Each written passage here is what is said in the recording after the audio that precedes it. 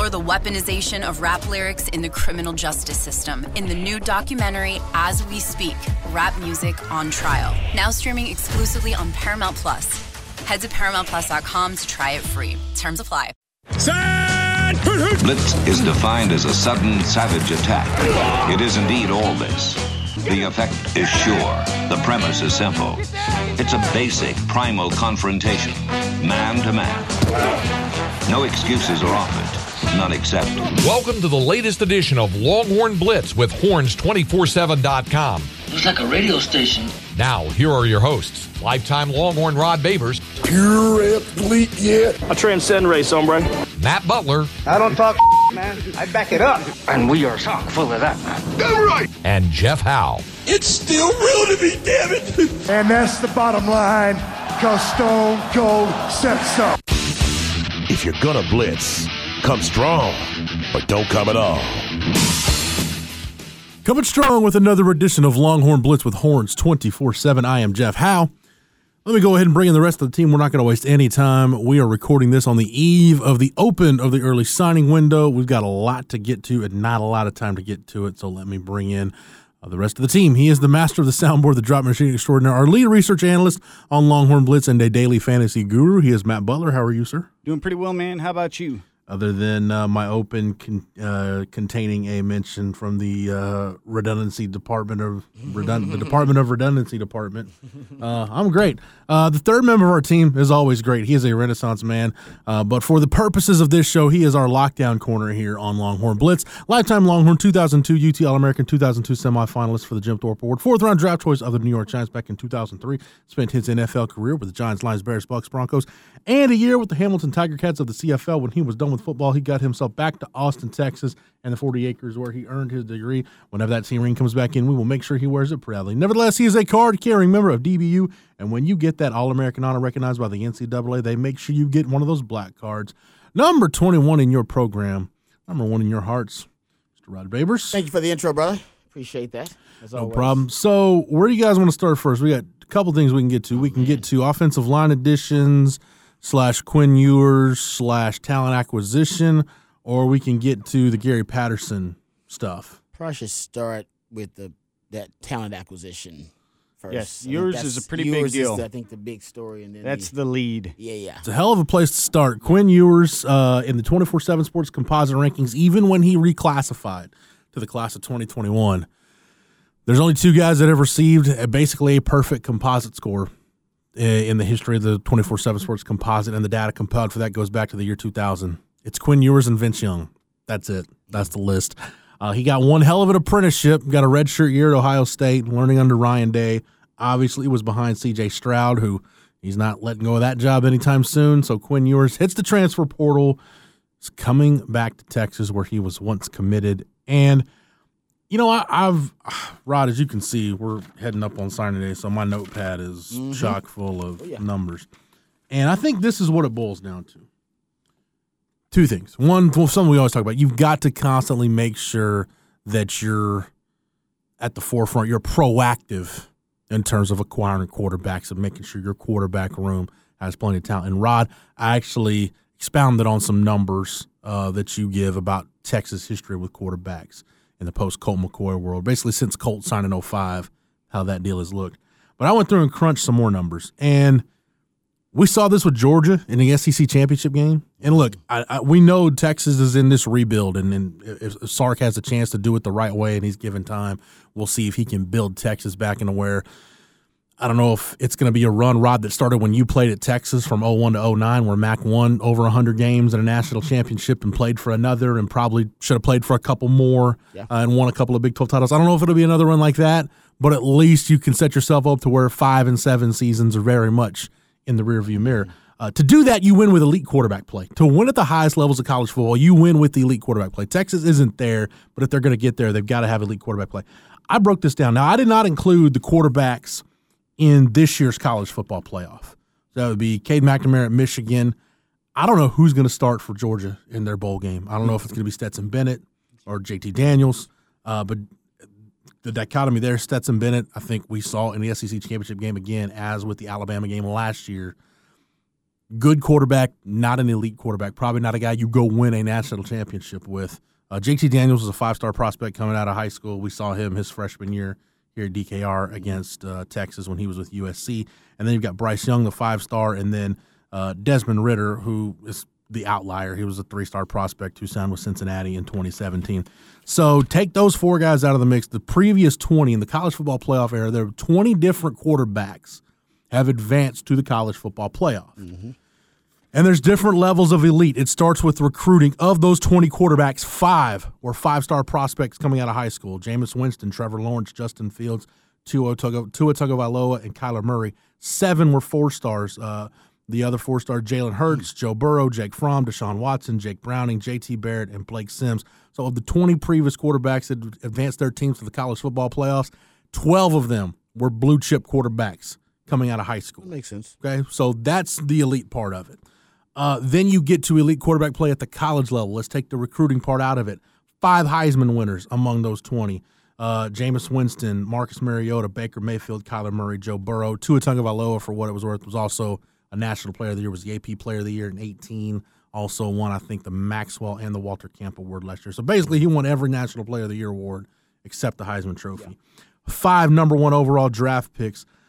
That would be Winston, Mayfield, Murray, Burrow, and Trevor Lawrence. A total of 10 first-round picks. Those 5 plus Mariota, Mac Jones, Deshaun Watson, Justin Fields, and Tua, and 15 total draft picks. Those 10 plus Jalen Hurts, Jake Fromm, Cardale Jones, Connor Cook, and Ian Book.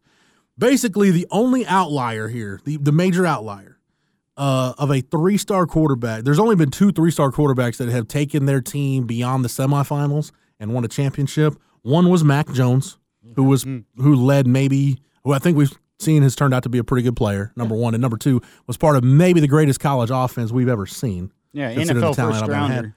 And then Jake Coker, who was Alabama's quarterback in 2015. But I went back, guys, and looked at that Alabama offense in 2015. 3 future first-round draft picks, O.J. Howard, Calvin Ridley, and Ryan Kelly. That was also Derrick Henry's Heisman year. He had a total of 4 future NFL wide receivers, a future NFL tight end, 3 future NFL running backs. Think about that. Damian Harris was your number 3 running back on that team. Alvin Kamara transferred out of that class. And then 6 future NFL offensive linemen. So Jake Coker was surrounded by just an absurd amount of talent. That class, when he committed, it was like Derrick Henry, Kenyon Drake, another NFL running back, and Alvin Kamara all came to Alabama the same year. So, yeah, that's Jake Coker is the outlier. But basically, Rod, it doesn't matter. We can talk about the year Casey Thompson had and maybe what he might have done had he not suffered the thumb injury, or we can talk about Hudson Card's upside. But the bottom line is, if you've got a chance to add an elite talent, a potentially transcendent talent like Quinn Ewers, you do it and you don't think twice. Yeah. No, I mean, that's why you saw Xavier Worthy, changing his Twitter profile pic to Quinn Ewers. I'm sure that Casey Thompson and Hudson Card didn't appreciate that, but the fact of the matter is, they should be looking forward to the competition. I mean, this is one of the highest graded prospects in the history of recruiting at the quarterback position. There will be a competition, and that's just the reality of it. You're always trying to upgrade at that specific position. That's the reality of playing quarterback in this day and age, too. They know that. That's why the transfer portal is as robust as it's ever been when it comes to quarterback. Now you got Bo Nix in the transfer portal. Spencer Rattler just came through. Now he's at South Carolina, went through the transfer portal. That's how we landed yours. Yeah, Keaton Slovis. It's the reality of it now. I mean, everybody's trying to upgrade there, and every quarterback who isn't the guy, QB1 at their particular school, they probably are looking at greener pastures. That's just the world we live in now. Hell, even if your quarterback started double-digit gains for you last year, ain't no guarantee he's going to stay there. That's where we are. Ask the Aggies. That's where we are in this day and age. It's how we had the Chance Mock conversation a couple weeks ago. At the time, he was the highest-rated most efficient passer in the country whenever Vince Young was coming up. It's no coincidence.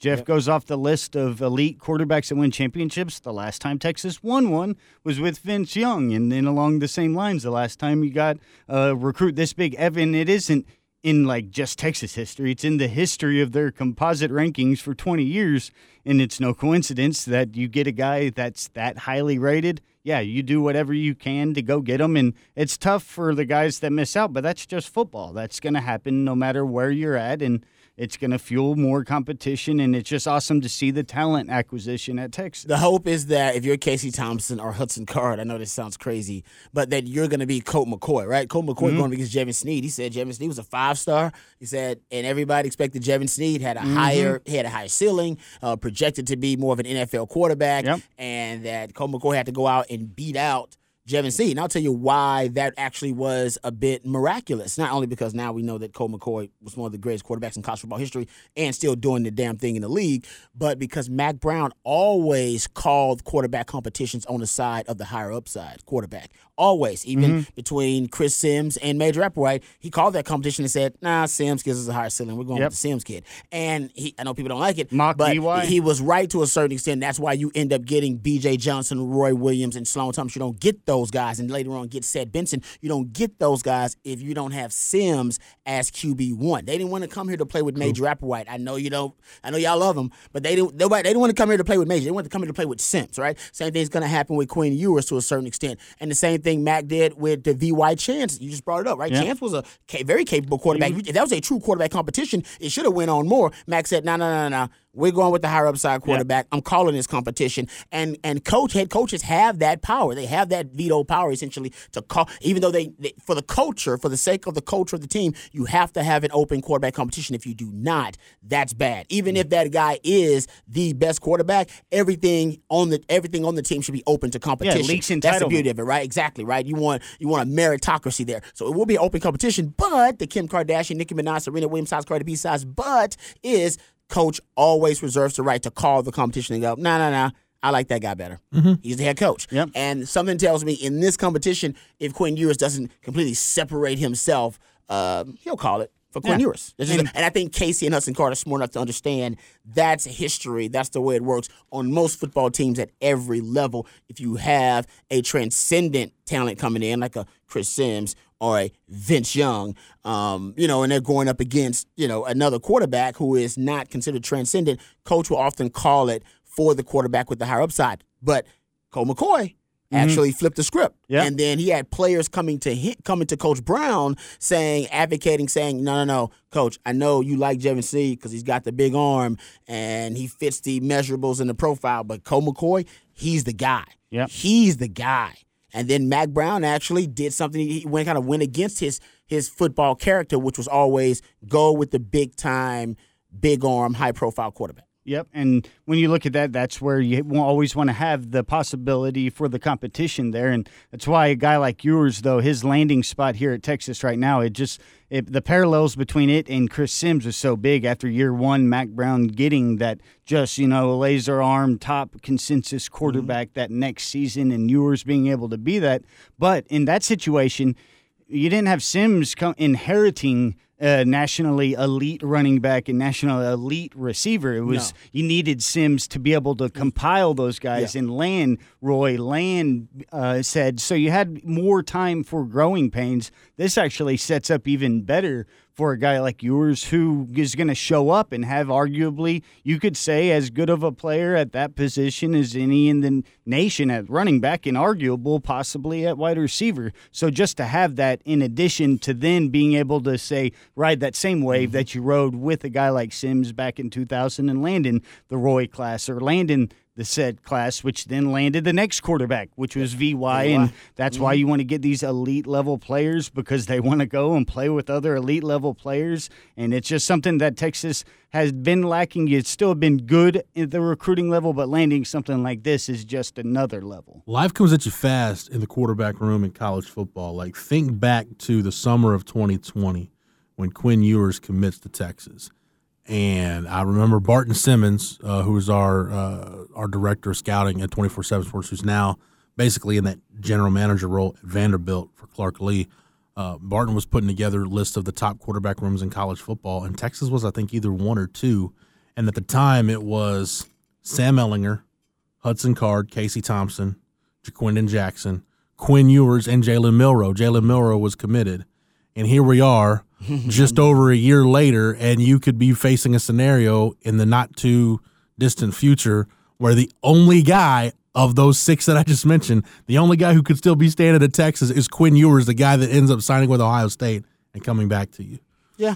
Quarterback recruitment has always been weird. Even Chris Sims flipped from Tennessee. That was a big thing. He flipped from the other UT. That was huge to this UT. It was huge. It was big, and that's what Tim Brewster kind of made his name, right? It Tim kept Brewster, Eli away from being a Longhorn. Well, that's what they say these days. I know, but it was Cutcliffe that ended up going. Yeah. Remember, Cutcliffe ended up going to Ole Miss, and he was a family friend. I think that kind of really flipped it too, and plus it closed the door. Family, you could put it. It just ended it. Yeah, but you're right.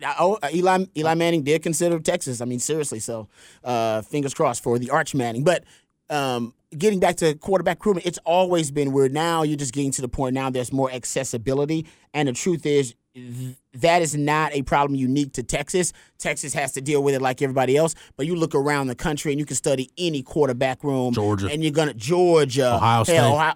Oklahoma, any blue blood, Clemson has dealt with it. Any blue blood is going to have these issues. This is a more money, more problems situation where, you got a lot of money, you got to pay a lot of taxes. It's a first world problem. If you're bringing in a lot of blue chip 5-star quarterbacks, hey, guess what? You're going to have a lot of those guys leave and want to go elsewhere.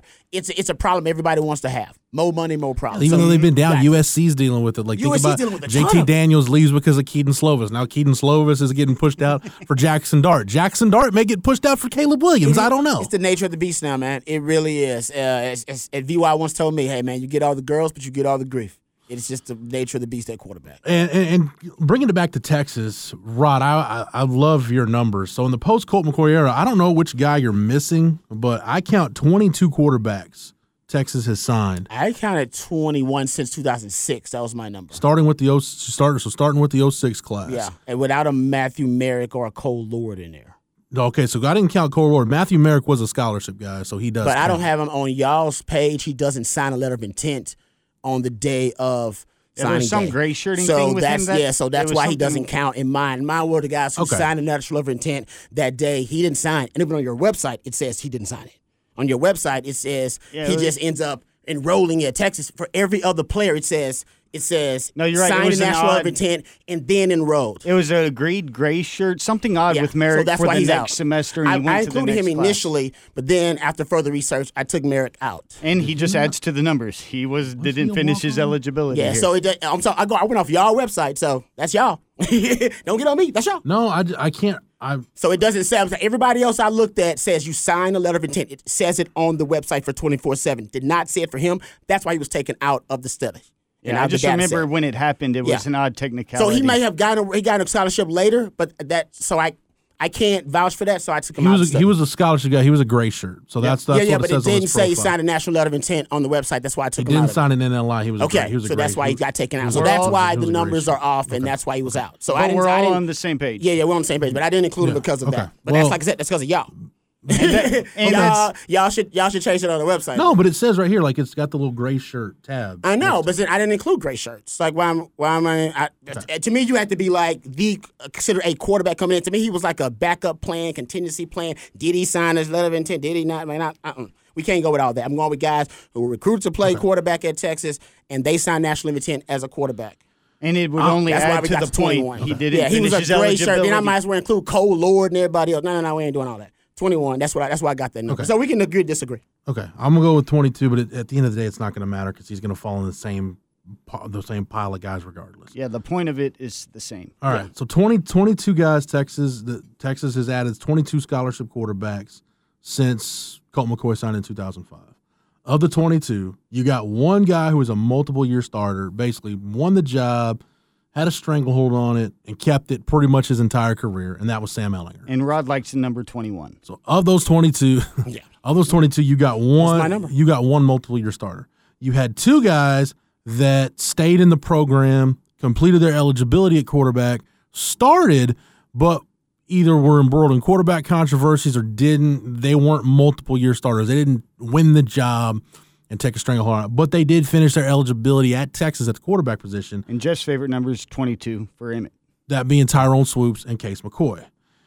David Ash, you had one medical redshirt. So basically, you've got one that was a clear win, two that, I don't know. David Ash was a medical redshirt, and we know the story of David Ash. Mm-hmm. 3 guys finished their Texas careers changing positions. John Childs moved to receiver, Gerard Hurd moved to receiver, and unless Sark knows something we don't know, Roschon Johnson's going to finish his career at running back. Yep. 12 guys, whether they change positions, whatever, and Matthew Merrick falls in the spot. 12 of the 22 just outright transferred. At some point, they left, did not complete their eligibility at Texas, and then 3 of those guys are still in the program right now, Casey Thompson, Hudson Card, Charles Wright. So basically, the bulk of the quarterbacks of those 22, you had 15 of them either transferred or changed positions. Some of them both, like Jalen Overstreet and Kyle Lockley, were guys that were recruited as quarterbacks, changed positions, and then transferred anyway. So then it goes to 16 with a medical red shirt, and then 2 guys who they started some games but were never like the guy at Texas. Mm-hmm. So basically of the 22, you've got, 18 guys. Hold on, my math is wrong here. 15, 16. Yeah, 18 guys, 18 of the 22 who either were outright busts or the ceiling was, they started some games. Pretty much. And then you got Sam Ehlinger and then the 3 guys that are still on campus. Yeah. No, I mean, it just shows you, I think, the fragility of the quarterback position more than anything. That it's just really hard, specifically at Texas, to find a quarterback who can become a multiple-year starter for you for a number of different reasons. It could be injury, change positions, misevaluations, lack of development. It can be the offensive identity crisis Texas dealt with. Whatever reason that one of those guys falls into as to why they didn't work out. Maybe that guy just wants to transfer. Whatever reason it is, it's really tough to find a multiple-year starter at quarterback. And you get the chicken and the egg type situation with the program. You don't know if it's within the program not allowing these guys to be in advantageous situations, vice versa, how much the quarterbacks have to do with it. Because look at, like, say, previous to that time period, you had all of them, even like your Nordco's, but you had guys like Mac, or you had guys like Mock, Sims, Applewhite, Vince, like everybody was finishing eligibility. So it's a bit of the times, but also the setting, and then also the player. Yeah. So as far as as it relates to Quinn Ewers coming to Texas and how it impacts the quarterback room going forward in 2022, we talked about it on previous shows. Right, like if you're Steve Sarkisian, you've been working under the impression, based on the fact that what you said at the end of the year publicly, which is in addition to whatever you've said to Hudson Card and Casey Thompson privately, you said after the K-State game that position did not play the way it needed to play for you to feel good about it. That job had to be open in the spring. Yep.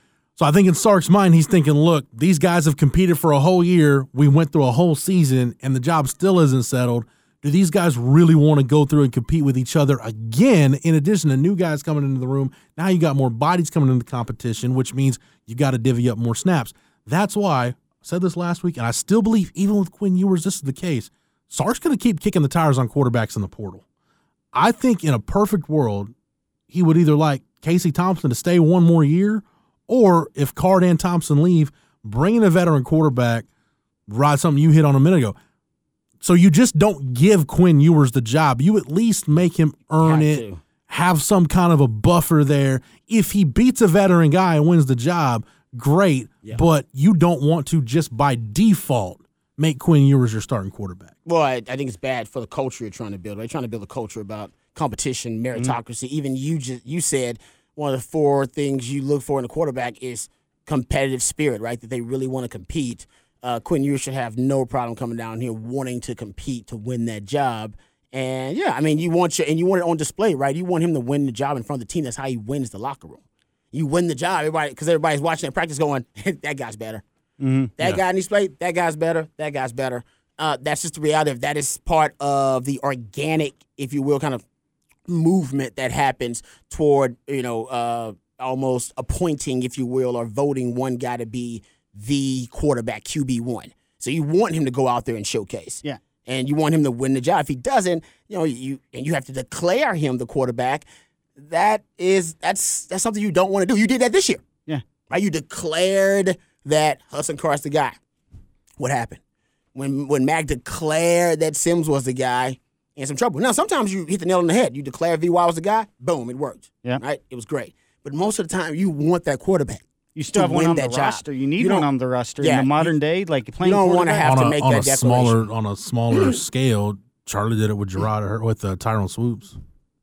Yeah, going into 15. Yeah, and then immediately 1 week later, you realize you have to change quarterbacks. Yeah, you want that to organically happen. You don't want to call that as a coach. That means that that the quarterback competition sometimes it's just too close to call, but sometimes it's too close to call because you don't have a actual QB1. You got 2 QB2s. Yes, and that's why it's too close to call. Now it's nice. You need to have 2 QBs in the modern college football. I mean, you just look across the board. You mentioned the situation at Georgia right now, both with one being a 5-star and then one being a serviceable college quarterback. But if you look back recent years with the Hurts to Tua, then Tua to Hurts, they needed 2 both of those years for Alabama to be able to go and get into the playoff, one to win SEC game, one to win in the title game. We saw what happened to Texas in 2009 when Colt went down, and you can go through the laundry list of situations and places. I mean, to go full circle, look at what Colt McCoy was able to do at the pro level when Kyler Murray's out, and especially, you're recruiting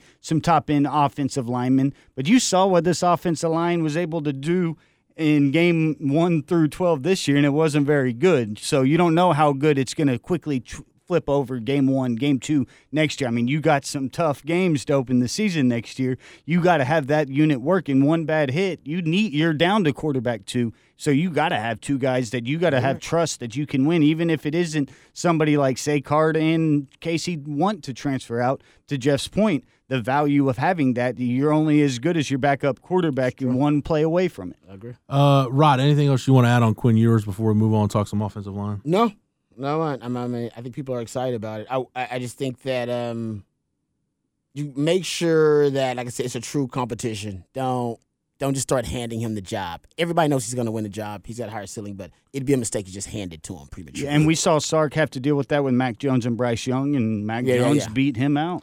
Let me ask you this, because I heard this about Garrett Gilbert. And look, Garrett Gilbert played in the NFL for a while after he's with the Patriots right now. I was say he's still playing. When you're with the Patriots, still he was like, ended up getting drafted. Even after he left Texas. But I remember hearing from guys when he got on campus talking about, man, the ball comes out. It's different coming out of his hand. Mm-hmm. It sounds different. It looks different.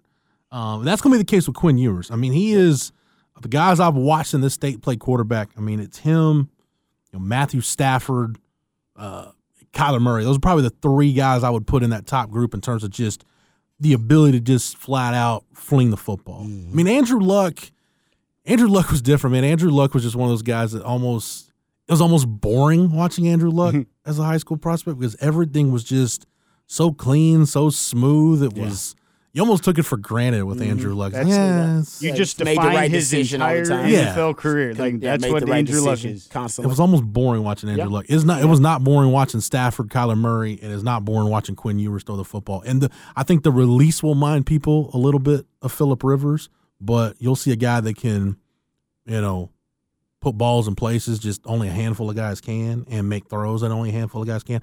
Rod, those first few practices or 7-on-7 sessions, whatever it was, I guess it would have had to have been, based on enrolling, it would have had to have been practice. Mm-hmm. When you got out on the practice field and watched Chris Sims throw the football, which honestly, if I'm comparing Quinn Ewers to anybody, he's got, I think, without question, the most talented arm any Texas quarterback has had since Chris Sims. Yep. Did it sound different? Did it look different? Did it feel different watching that guy throw the football for the first time? Oh, yeah. No doubt. I mean, that guy would break fingers. Rip open forearms. I have friends tell me stories of the forearms being torn by laces trying to catch a ball. I know he separated a guy's shoulder allegedly at a Notre Dame camp or something back in the day when he was coming up. I mean, he had a freaking hose, man. He could throw it. And you heard it coming, like whoosh, when it was coming towards you. And you tell him sometimes, like, dude, we're just doing drills. Like, calm down. Like, slow it down. You know what I mean? So, no, he had a gun. I mean, but the thing about quarterback is it's not just about the cannon. Yeah, because Garrett Gilbert had that same cannon when you had it. It's great to have the cannon, man, but you also got to be able to process the information pre- and post-snap. Your pocket presence is big. I mean, look at Hudson Card. He's got the arm. He can make all the throws, but he doesn't have the pocket presence right now, right? He's a little jittery in the pocket.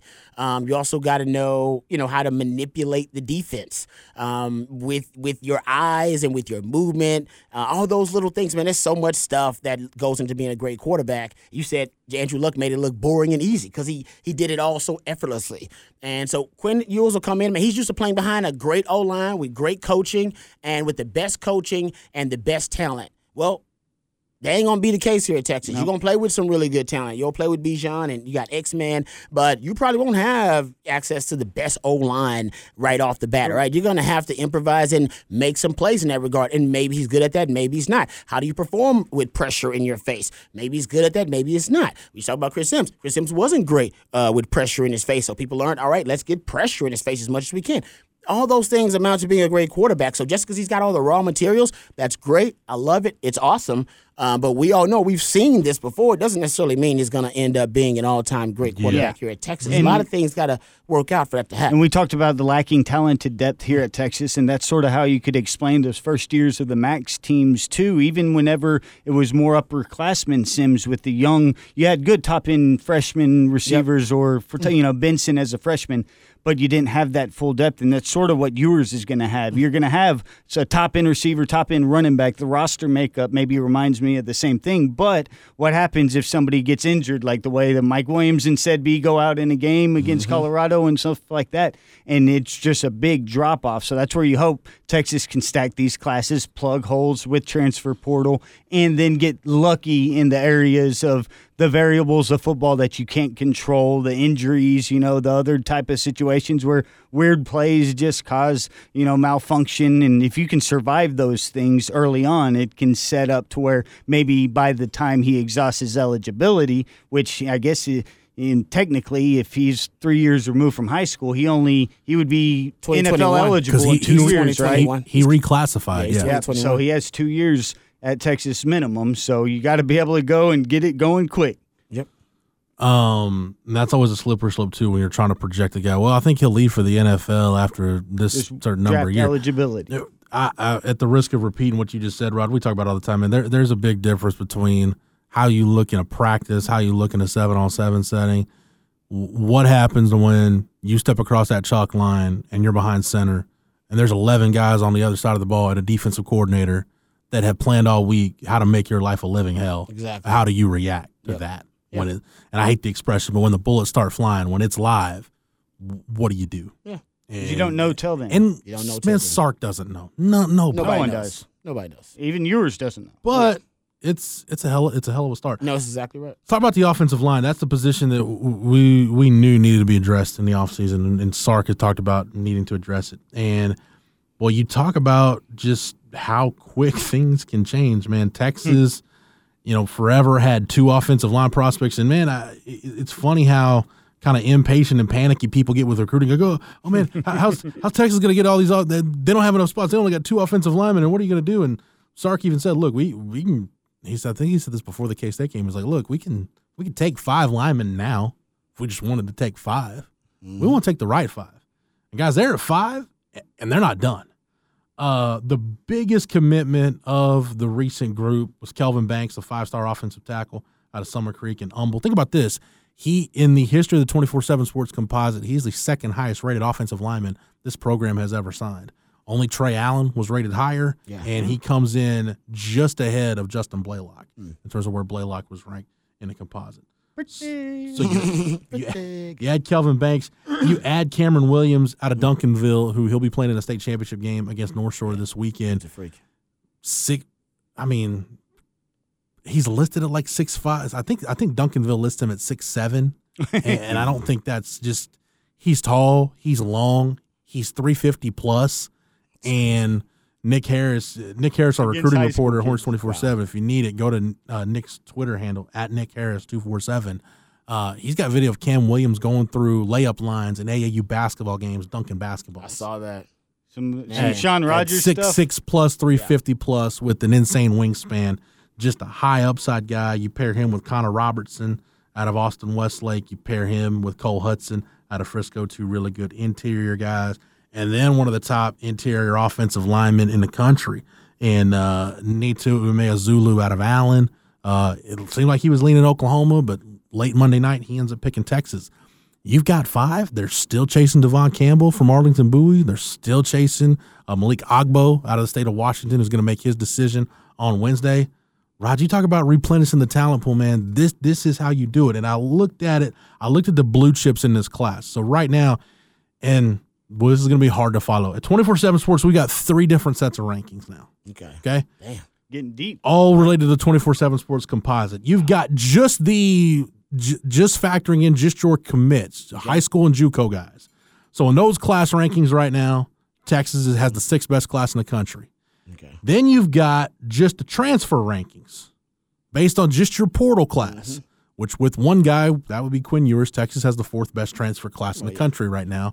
And then your overall class, which includes your high school commits, your JUCOs, and your transfers. That's the one. Texas right now has the 5th best class in the country. Okay.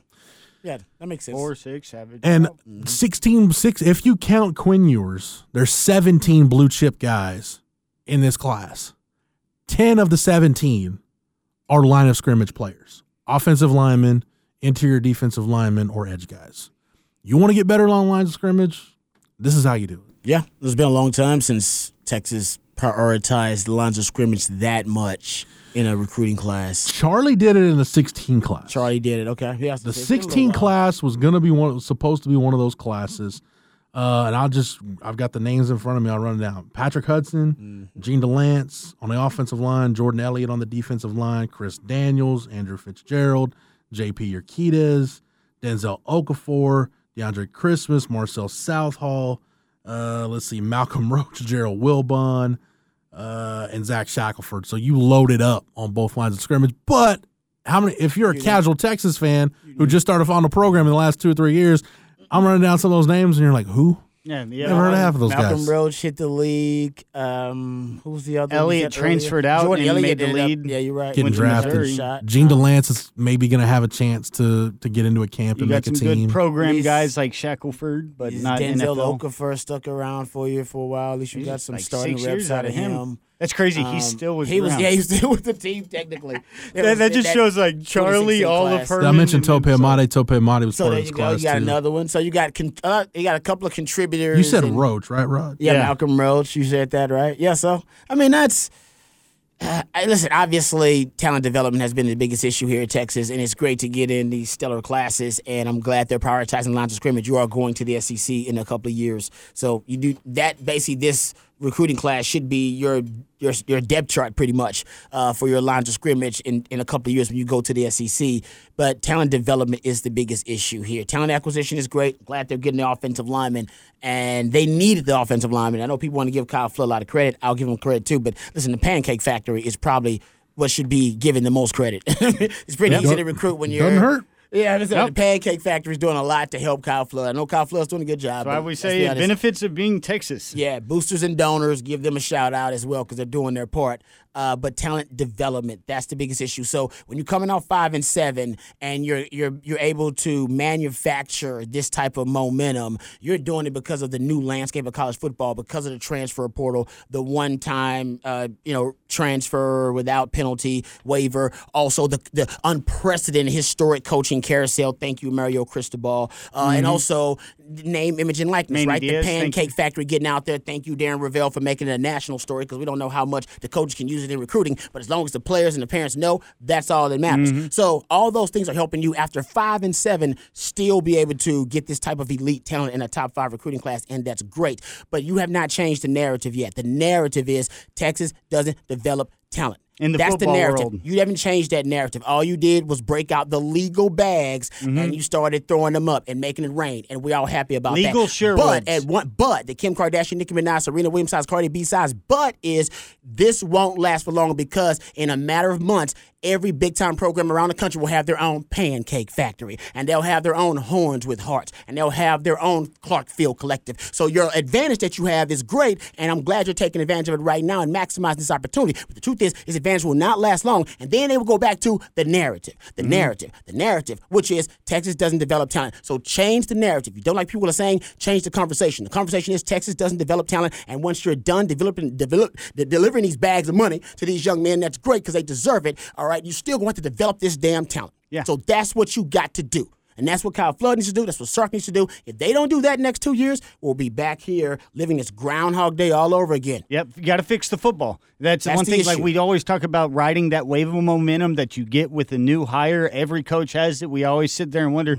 how is Texas going to recover from it. But like every single coach we've seen, when they come in, they get that wave and it is there. But the problem is you've had that little schism and you've had the football not be fixed. And that's when it comes back around. That's what the other teams can show, and they can go and be like, well, look at this Rolodex of players, and nobody has them in the league. Meanwhile, we're producing talent left and right, and you look across the league, they get the production.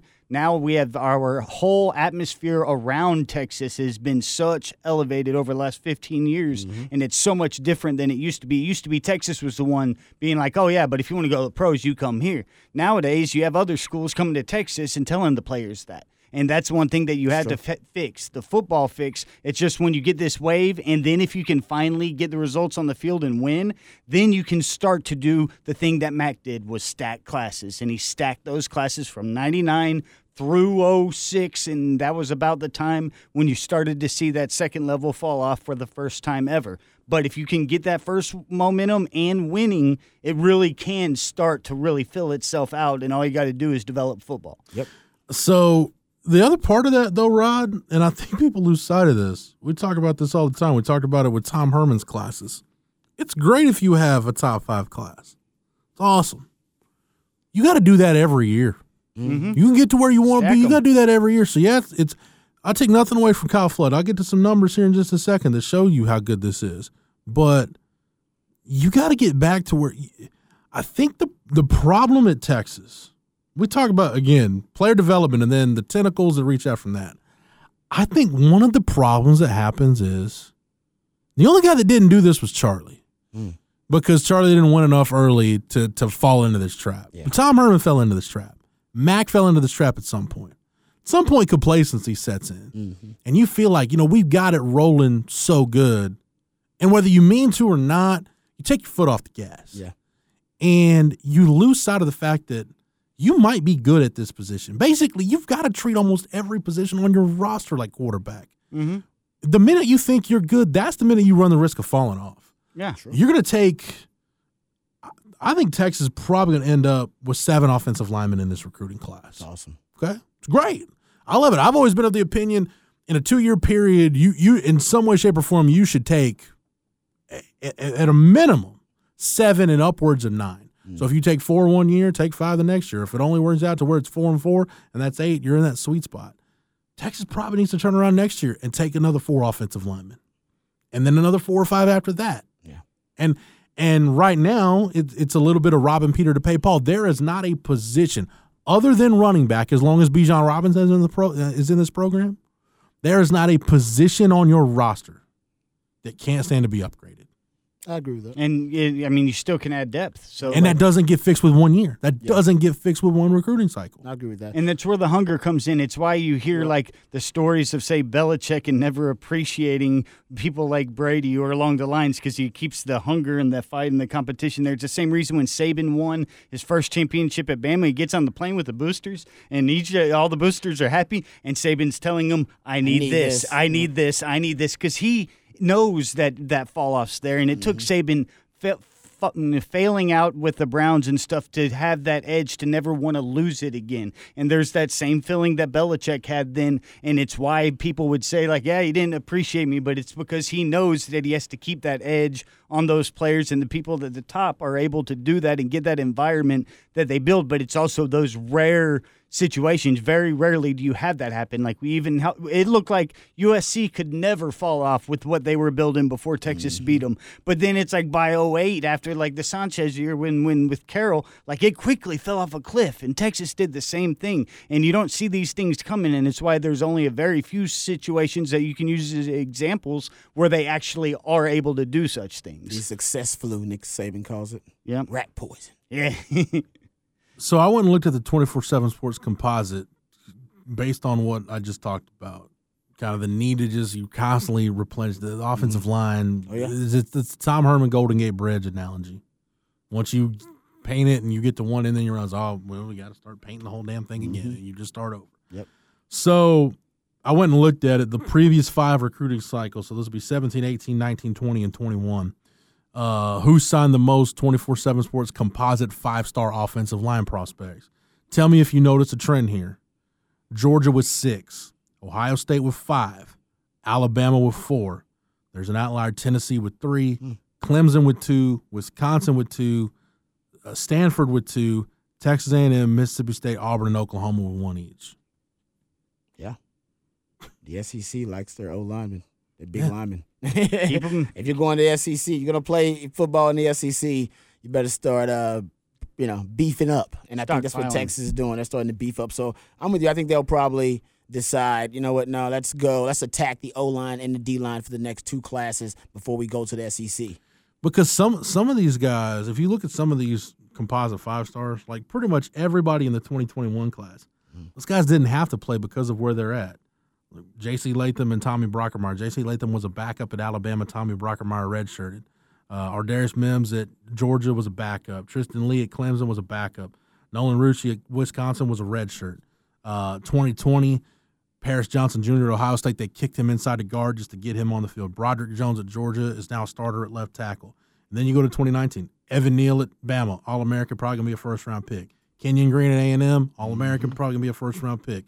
Charles Cross at Mississippi State, All-SEC, might be the first offensive tackle taken in the draft. So you're going to have to – I hate rushing young offensive linemen and getting them on the field early, but I think if you let these guys compete and they win jobs, you have to do it and let these guys grow into the position and kind of get back in this vicious cycle of playing offensive linemen early with the hope that if you do recruit talent and develop it the right way, that eventually you can break that cycle and get to the point where you can bring in a 5-star guy and say, hey, bud, we don't need you to play right now.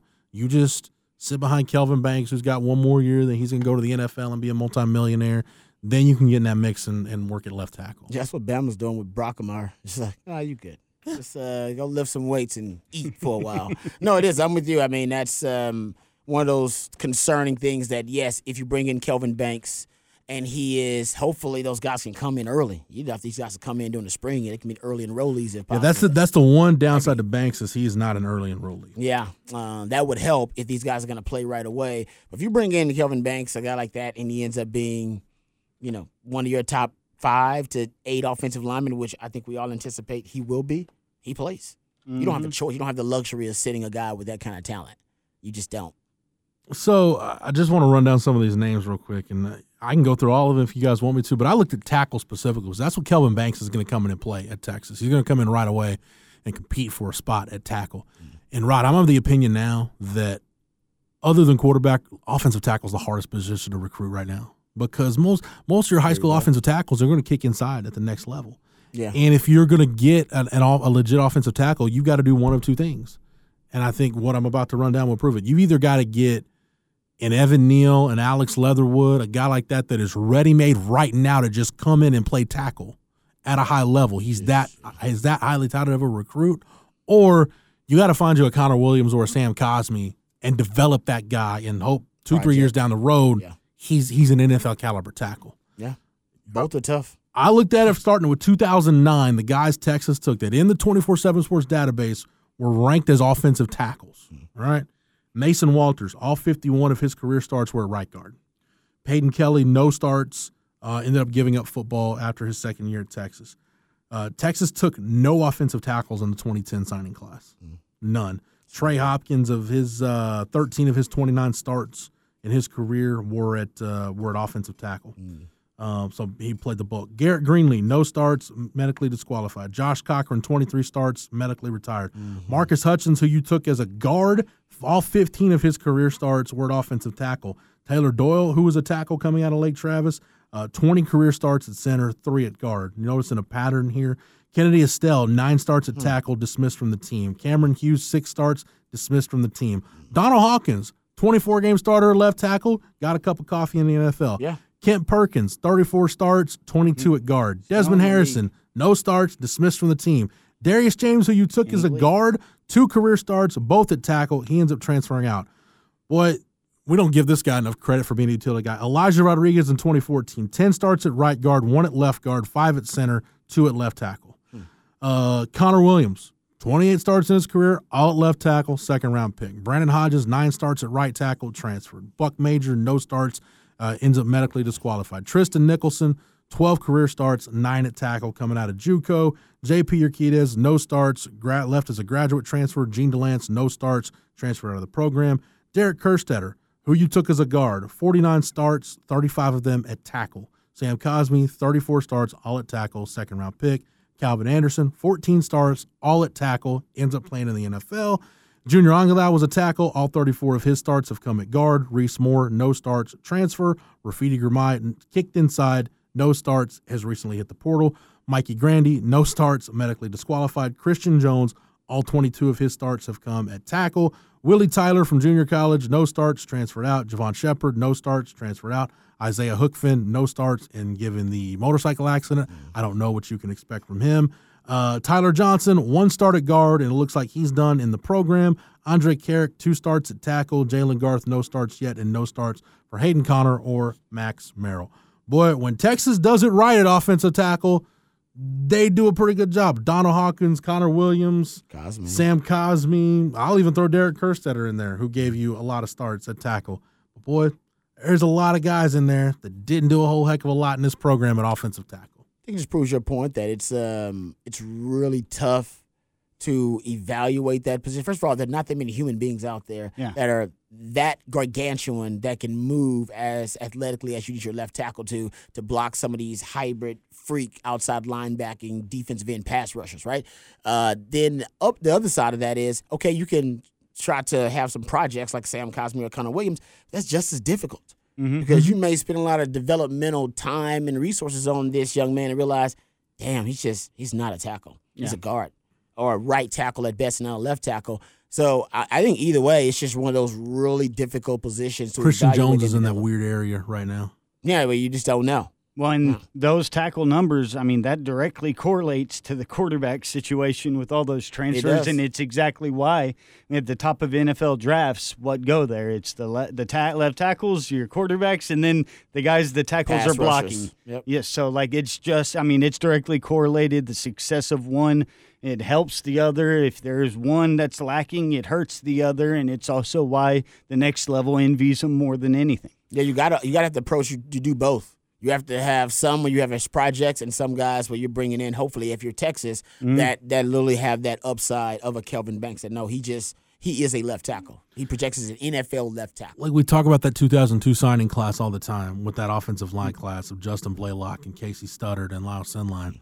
Those guys didn't have to play right away, though. Nope. Same with, like, say, Tony Hills was a tight end. You had a Derek Dockery. You had a Robbie Doan. You had guys in front of them that were not all those guys. Derek Dockery played in the NFL for a long time. Played in the league. But Rod, you had a bunch of those guys you played with. They weren't great players. They were just good, solid players. Gave you multiple year starters. Yeah, for you. I remember those guys. Yeah, and you're right. I mean, that's what you need. You just need a little bit of time where you can justify, all right, I'm going to cultivate and develop these guys. If you bring in those young offensive linemen and then you look around the offensive line room and you go, these 2 freshmen are 2 of my best 8, period. They are.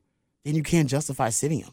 You can't. Yeah. As a coach, it's coaching malpractice. Exactly. Right? If that guy's one of your best, they got to play. Yep. So that's the unfortunate thing that Kyle Flood's got to deal with. That some of those young guys, 1, maybe 2, they might have to contribute right And away. that was the one different part where back when we were talking about the Sims and the makeup of that roster, it actually had some solidified offensive linemen. They did. When he came in. That's Oh, one yeah. thing where it's a little bit the Yeah, inverse. first rounders on that line. It's yeah, the Leonard invert- Davis and Mike Williams. It's the inverse of this Yeah. situation. You have Yep. the skill guys, but you don't necessarily have the line whenever Sims had the line but didn't have necessarily the Right. skill guys yet. Yeah, That's what makes like the 19 and 20 seasons for Texas so frustrating, because if you look at you look at that 2018 offensive line, you bring in Calvin Anderson as a stopgap, who did a hell of a job the 1 year he was good, here. yeah. Still in the league. By the way, still cashing checks in the in the National league. Football League. And you found something in Sam Cosmi, freshman All-American, who they kind of just remember the Maryland game. They just Kerstetter was having some problems. They put Cosmi in there, and then we realized like, oh, dude, he That's it. can play a little bit. Never look back. And ended up getting drafted in the second round. And Zach Shackelford was in year 3 as a starting center, and you started to form the pieces of, hey, man, this offensive line is getting competent. And with the way they were recruiting at the time with that 18 class I just talked about with Junior Angulau and Christian Jones and Reese Morris, like, okay, they're starting to find some guys. And just the lack of development, as always, the bottom fell out. And then you got absolutely it looks like you're going to go 0 for 4 potentially for various reasons on your 2019 offensive line class. Wow. It's Tyler Johnson. I think he's played his last down at Texas. Hook Finn, I don't know if he's definitely you can't count on him in 22, and I don't know if you can count on him again. The young man's got a hell of a path back to the field if he's going to make it back. Exactly. Javon Shepard and Willie Tyler, like you're running the risk of now 19, you get nothing out of that offensive line class. That's brutal. That's why Matt and I came up with the bus rate stuff, man. It takes one god awful year, and you're right back to square one. Yeah, but if there's any time to be able to counter those kind of negative factors that contribute to a bus class, it'd be now in the new landscape of college football with the transfer portal, with the one-time transfer without penalty waiver. Also, honestly, with NIL, the way it is now. Texas, I hate to say it, it's never been a better time to rebuild a program. Yeah, true. And the other thing I'll add to that, Rod, because I want to get to the Gary Patterson stuff before we get out of here. When you look at how, again, I mentioned this earlier, when you look at this roster, the way it's constructed right now and the way they're building it, you're kind of robbing Peter to pay Paul a little bit. Yes, you're building your lines of scrimmage. Yeah. And yes, you're loading up a quarterback. But like the 2023 class, now you need to think, okay. Secondary. Safety is on the cusp of being a massive. We haven't even talked about B.J. Foster, which we kind of expected him to move on. Chris Adamora enters the transfer portal. Safety all of a sudden is a really big hole as we sit here right now on the verge of National Signing Day. Agreed. And maybe you can add, look, maybe if you flip a Terrence Brooks from Ohio State, if you add a Denver Harris from North Shore, maybe you can move a Jadae Barron to safety and switch some things, change some things around in the secondary. But at some point, safety, inside linebacker is one of those positions. Wide receiver is a position. Hopefully with Quinn Ewers at 23, you could attract some nationally top guys. So I think we can agree, man, receiver is one of those positions, Rod, where a young guy can come in and play right away. We just saw it with Xavier Worthy. It's also a good place for portal players. That's very true. Yeah. Well, you'll get Troll Mary back, and you'll have Jordan Whittington, but you can't trust that those guys are going to last the entire season, unfortunately. So you have to almost assume that those guys are going to get hurt. And like you said, though, it's the perfect time period to be able to, build a program. And it's sort of just the variance and the luck factor. It's like, this wasn't around for, say, Charlie or Max Redo or even for Herman. And, but it's nobody to blame. It's like you got this situation now. Take advantage of it. Yep. Rod got me down a Matthew Merrick rabbit hole while we were doing the show, by the way. Trying to figure out, what the hell happened? How did that whole I only went off y'all's together? site. As I said, I only went off y'all, and I went and looked at all the national letter of intent signings. And when I didn't see it for him, I was like, I'm not going to include him. Because I just didn't know. I remember the gray shirt thing, and I was like, I'm not even. I was like, I remember So that it's very odd basically- thing happening. I remember the weirdness, and I'm like, why did they even recruit Matthew We Merrick? had this discussion on the show. Well, you and know we were why like, they did? It made us be Because like, he was- I don't well, think they no. like him. He was tight with Kyler Murray. Oh, okay. Well, they're That's the trying to only get reason they did Kyler it. in the door. All right, I that got makes you. sense, I Man. guess. But And almost It was landed him. Kevin Murray's his private quarterbacks coach. okay, there you go. All right. I was like, I'm not including him because obviously they weren't high on him. He didn't basically- sign the national letter of intent on the day. We everybody didn't else But to your did. point, Rod, to your point, that's basically one fewer two and done transfer that we take out of the equation. And I So just love basically, that y'all were it stuck on doesn't- your favorite numbers. Your jersey number and his favorite number for Emmett. No, 21 and 22. I said I don't know I don't even know how gray shirts work. So I was like, Well, and what's weird is, so he came to Texas as a gray shirt. Then in that fall of 15, they actually ended up putting him on scholarship. He just never signed an NIL. So, but we just had a few years after we had I don't know that. a few years after we had way too much about Matthew Merrick Good today. Lord, seriously. a few years after we had a Duke Thomas argument that was pretty forgettable. Yeah, having a Matthew Merrick argument. Merrick debate. Good Lord, He'll never be uttered. I kind of want to. Nobody knows where he is now. What was the Duke Thomas? Oh, it was him playing receiver in That spring ball. Mac wanted him to play receiver, right? Yeah, I don't even remember which side of the argument. No, we I were was on. like, he doesn't need to play receiver. He can barely play DB. What the hell y'all talking about? He's not Charles Woodson. What the hell? He did the same thing with Deshaun James when he came in. Maybe he can play receiver. Look at him playing corner. All right, let him focus on corner. Okay, Yes, agreed. Good Lord, they're not Champ Bailey out there. We get that problem, then we'll put him out there. Yeah, he's Terrence Newman, right guy. You know, let's put him at wide receiver. Real quick though, of all the DBs that have come through this program, Nathan Vasher and Earl Thomas are the two I can think of right off the top of my head that could have played offense. Nasty Nate definitely could have played offense. Earl Thomas could have. Earl Thomas probably could have. I know Nasty Nate could have though. Yeah, he was twitchy like that when he came in. He came in as an athlete anyway, playing offense out of high school, playing everything. Trying to think if there's it ain't that many. I'm sure I'm forgetting. It's not as many as somebody. you think that could easily transfer over like that. That's a rare skill. Quandre could have done it. I don't know if Quandre's got the straight I don't line think speed big to do enough. it though. You don't think so? No, I know you think that, but he's faster in the secondary because of his instincts. Straight line speed. Go look at him. I think he runs like a high 4.5 or something. Yeah. around there. Okay. Like he's not, and he's you know what I mean. Like he's not super twitchy. He's not super twitchy. Like you give him the football in space, and he turns into Deuce Vaughn or anything. I mean, DJ Monroe was got that great- because he came in as a cornerback, but it was like he's too small to play on either side, just return kicks. Yeah, I mean, Aaron Williams. he Aaron probably Williams. could have. Maybe he could have. Yeah, I could see him on side because he was long and rangy. He was a good athlete. Yeah, but to your point, Rod, yeah, not a lot of those guys Yeah, you can like count them on one hand the number of guys that Yeah, could have yeah, done it. yeah. And they My were bad. trying to turn Duke Thomas and Deshaun Jameson into Charles Woodson. Yeah, come on. Never try to do that. It's not going to happen. You know what that is? That's a dang coaching mistake. That's a dang coaching mistake. Come on. What may not be a dang coaching mistake is Gary Patterson finding a role in this Texas staff, and we've only got a couple minutes here to discuss it. So, my byline's on it, but it's a staff report at Horns 24/7. We dropped it on Monday morning. He's expected to be in Austin by the end of the week, meeting with Pete Kwiatkowski and the defensive staff to see if there's a fit there. And it sounds like basically the role that Gary Patterson carved out for Jerry Kill to, for lack of a better term, it sounds like he's just kind of CEO. Jerry Kill was like CEO of the offense. He had everything except pretty much everything except play calling autonomy. Okay. Everything went through Jerry Kill. So it sounds like that would be kind of the role for Gary Patterson. He wouldn't be one of the 10 full-time assistants, but he wouldn't be an analyst just sitting around crushing film either. He would be, like I said, basically kind of like the defensive czar. I don't know what the hell title you would put on it, but it sounds like, at least right now, that would be the role. Yeah. So he'd be ahead of Pete Kwiatkowski. Would Pete Kwiatkowski have to answer to him? My understanding, that would be the question is he Pete Kwiatkowski's boss? Is he PK's boss? That's what we need to know. Are they peers? In my this understanding, based on the way the Jerry Kill thing worked, everything went through him. So PK would have to answer. I think. If it's the exact same role, then yeah. But this is a quote from Jerry Kill when he was describing his role at TCU. I coach the coaches. I watch the film with them, go over all the techniques, everything we're doing.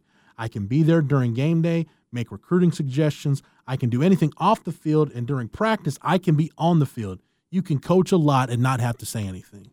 He's that old head guy that we've been talking about a program needing. Yeah, I like Gary Patterson. I'm wondering about tension within the coaching staff. That's why I think this meeting at the end of the week is like we heard about the problems Fedora had at Baylor last year, and that's why he had to be out the door. Yeah. No, I've been just concerned about that.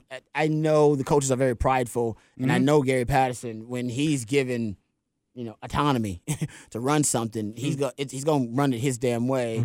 And roll with the iron fist. Exactly. And PK was brought in as the defensive coordinator, and if he's going to be calling the plays, he's going to believe that he's got, authority and that could clash, and that could end up being That's bad. why this is big for Sark, man, to make sure if you're going to do this. Who decides who plays? Who decides who plays? Is Sark decides who plays? Because Sark's running the offense. He's not worried about the defense. Who decides who plays? That's also, you can't give one guy that do say, one guy's calling the plays and the other guy decides who plays. It's like, whoa. No, they if all I'm calling gotta the be plays, all I need in. to who I'm calling the plays for. Mm-hmm. And on the front end, they all got to want this to even be a possibility. And the Yeah. dispersion of power, but maybe this is a way to fix something that was problematic last Could year. be, but so. you got to watch the delegation here, man. That's going to be crucial. You Big delegating time. the responsibility. And then you have to come in as the tiebreaker, Sark, sometimes when they're This is- disagreeing. Very different scenarios. This is no different than what we talked about with Tom Herman and the Eyes of Texas deal last year. In terms of, okay, on paper, here's what the deal is. If you end up bringing Gary Patterson into this deal, you better have a plan and make it crystal clear to both guys who's doing what. Mm-hmm. I guess the better way to put it is when Mac hired Benny Wiley as a strength coach but kept Mad Dog. Mm-hmm. There was never any clear designation on who was doing what, who was in charge, and it just ended up being a cluster. Muddy the waters. And nothing got accomplished. Agreed. Sark better, if you're going to do it, you got to make crystal clear to both of these guys. These are your responsibilities. These are your responsibilities. And here's how we're going to handle the gray area in the middle. Not, and we'll cross that bridge when we get there. No. Here's all the stuff that can fall in the gray area, and here's how we're going to handle it. Responsibilities, power structure, everything on the front end has to be definitely communicated. You better. And again, what we're talking about right now could be all moot, but this thing's got legs, man. It's got legs. It's the first time I've felt like, okay, it could realistically happen. Yeah, I mean, just make, like I said, make sure that they understand who's authority they answer to, like who's got the final say. Because, like I tell you, coaches like to do stuff their way.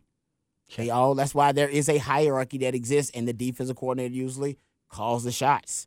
And now you got another guy that's going to call the shots ahead of him. Yeah, I mean, it could be awesome, but it also could be an effing disaster. Because everybody knows how Gary Patterson is. Boy, you talk about convoluted titles. Jerry Kill's title at TCU before he became the interim head coach was special assistant to the head coach in charge of offense. Yeah, seriously. The assistant to the assistant. Yeah, the special assistant to the assistant. The Dwight Schrute. Yeah, so, I mean, like I said, I'm happy. I want Gary Patterson on the staff in some way, but don't get it twisted. This could be a very volatile situation if it is not handled delicately, and that's why if I'm Sark, I just make one of those guys in charge. Like, no, it's PK runs the show. You advise PK and you help PK, you assist PK, that's it, but he runs the show. Or, no, Gary's running the show. It's Gary's show, all right? Gary decides whatever happens here. Gary is the final say on every damn thing. Y'all got a problem with that? Come talk to me later. Yep. Like, you communicate and you gotta do it one or the leadership. other. You start dividing up, well, he's going to decide personnel. He's going to call the plays. And then like, no. He's the pass game coordinator. Like, now you got 4 or 5 different cooks in the kitchen. That ain't going to work. If it goes back to what the Tom Herman offense was, and I've got to hear the word collaborative play calling There you effort go. one more time, Exactly. that term, I'm gonna just snap. I'm gonna lose it. Yeah, exactly. We all would. I don't want any more collaborative stuff. Nope. I want I somebody in want to charge. know where the damn buck stops. Damn right. The hit Paramount Plus original docuseries returns. The last time I saw Max, he looked at us laughing, and then everything changed in a blink of an eye. My feeling as a detective is that he was murdered. Yahoo Entertainment calls it a spine-chilling docuseries showcasing real-life tragedies What if it was your child who went missing? We need to know the truth. never seen again. Now streaming on Paramount Plus. All right. Well, that's going to do it. Matt, thanks for everything, man. You're more than welcome. Rod B., appreciate the time and the knowledge. Anytime, brother. Anytime. For Matt, for Rod, for everybody at the Austin Radio Network and the Horn, 104.9, 101.9 AM 1260. Streaming on the Horn app and at hornfm.com, where you can hear Rod B. each and every weekday on RBKD from 3 to 7. Shameless plug. You can also catch myself and Craig Way each and every weekday on Light the Tower from 10 to noon. And thanks to Matt, get all of our archives, our classic interviews and shows are available on the Longhorn Blitz SoundCloud page. Yep, just type in Longhorn Blitz. Don't forget to search Horns 24/7 anywhere you get your podcast. Click the follow button to get every episode of the flagship State of Recruiting and Longhorn Blitz. And don't forget to leave us a 5-star review. For the Horn family, for the Horns 24/7 family, I'm Jeff Howe. Thank you so much for downloading and listening, and we will catch you again on the next episode. You've been listening to Longhorn Blitz with horns247.com. Remember, for the latest Longhorn news 24/7, visit horns247.com. Citizen sleuths are focusing on the brutal slayings of 4 college kids.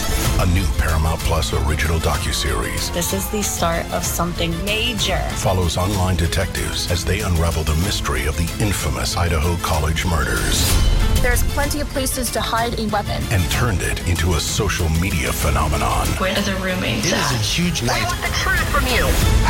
#CyberSleuths, the Idaho murders, now streaming exclusively on Paramount Plus.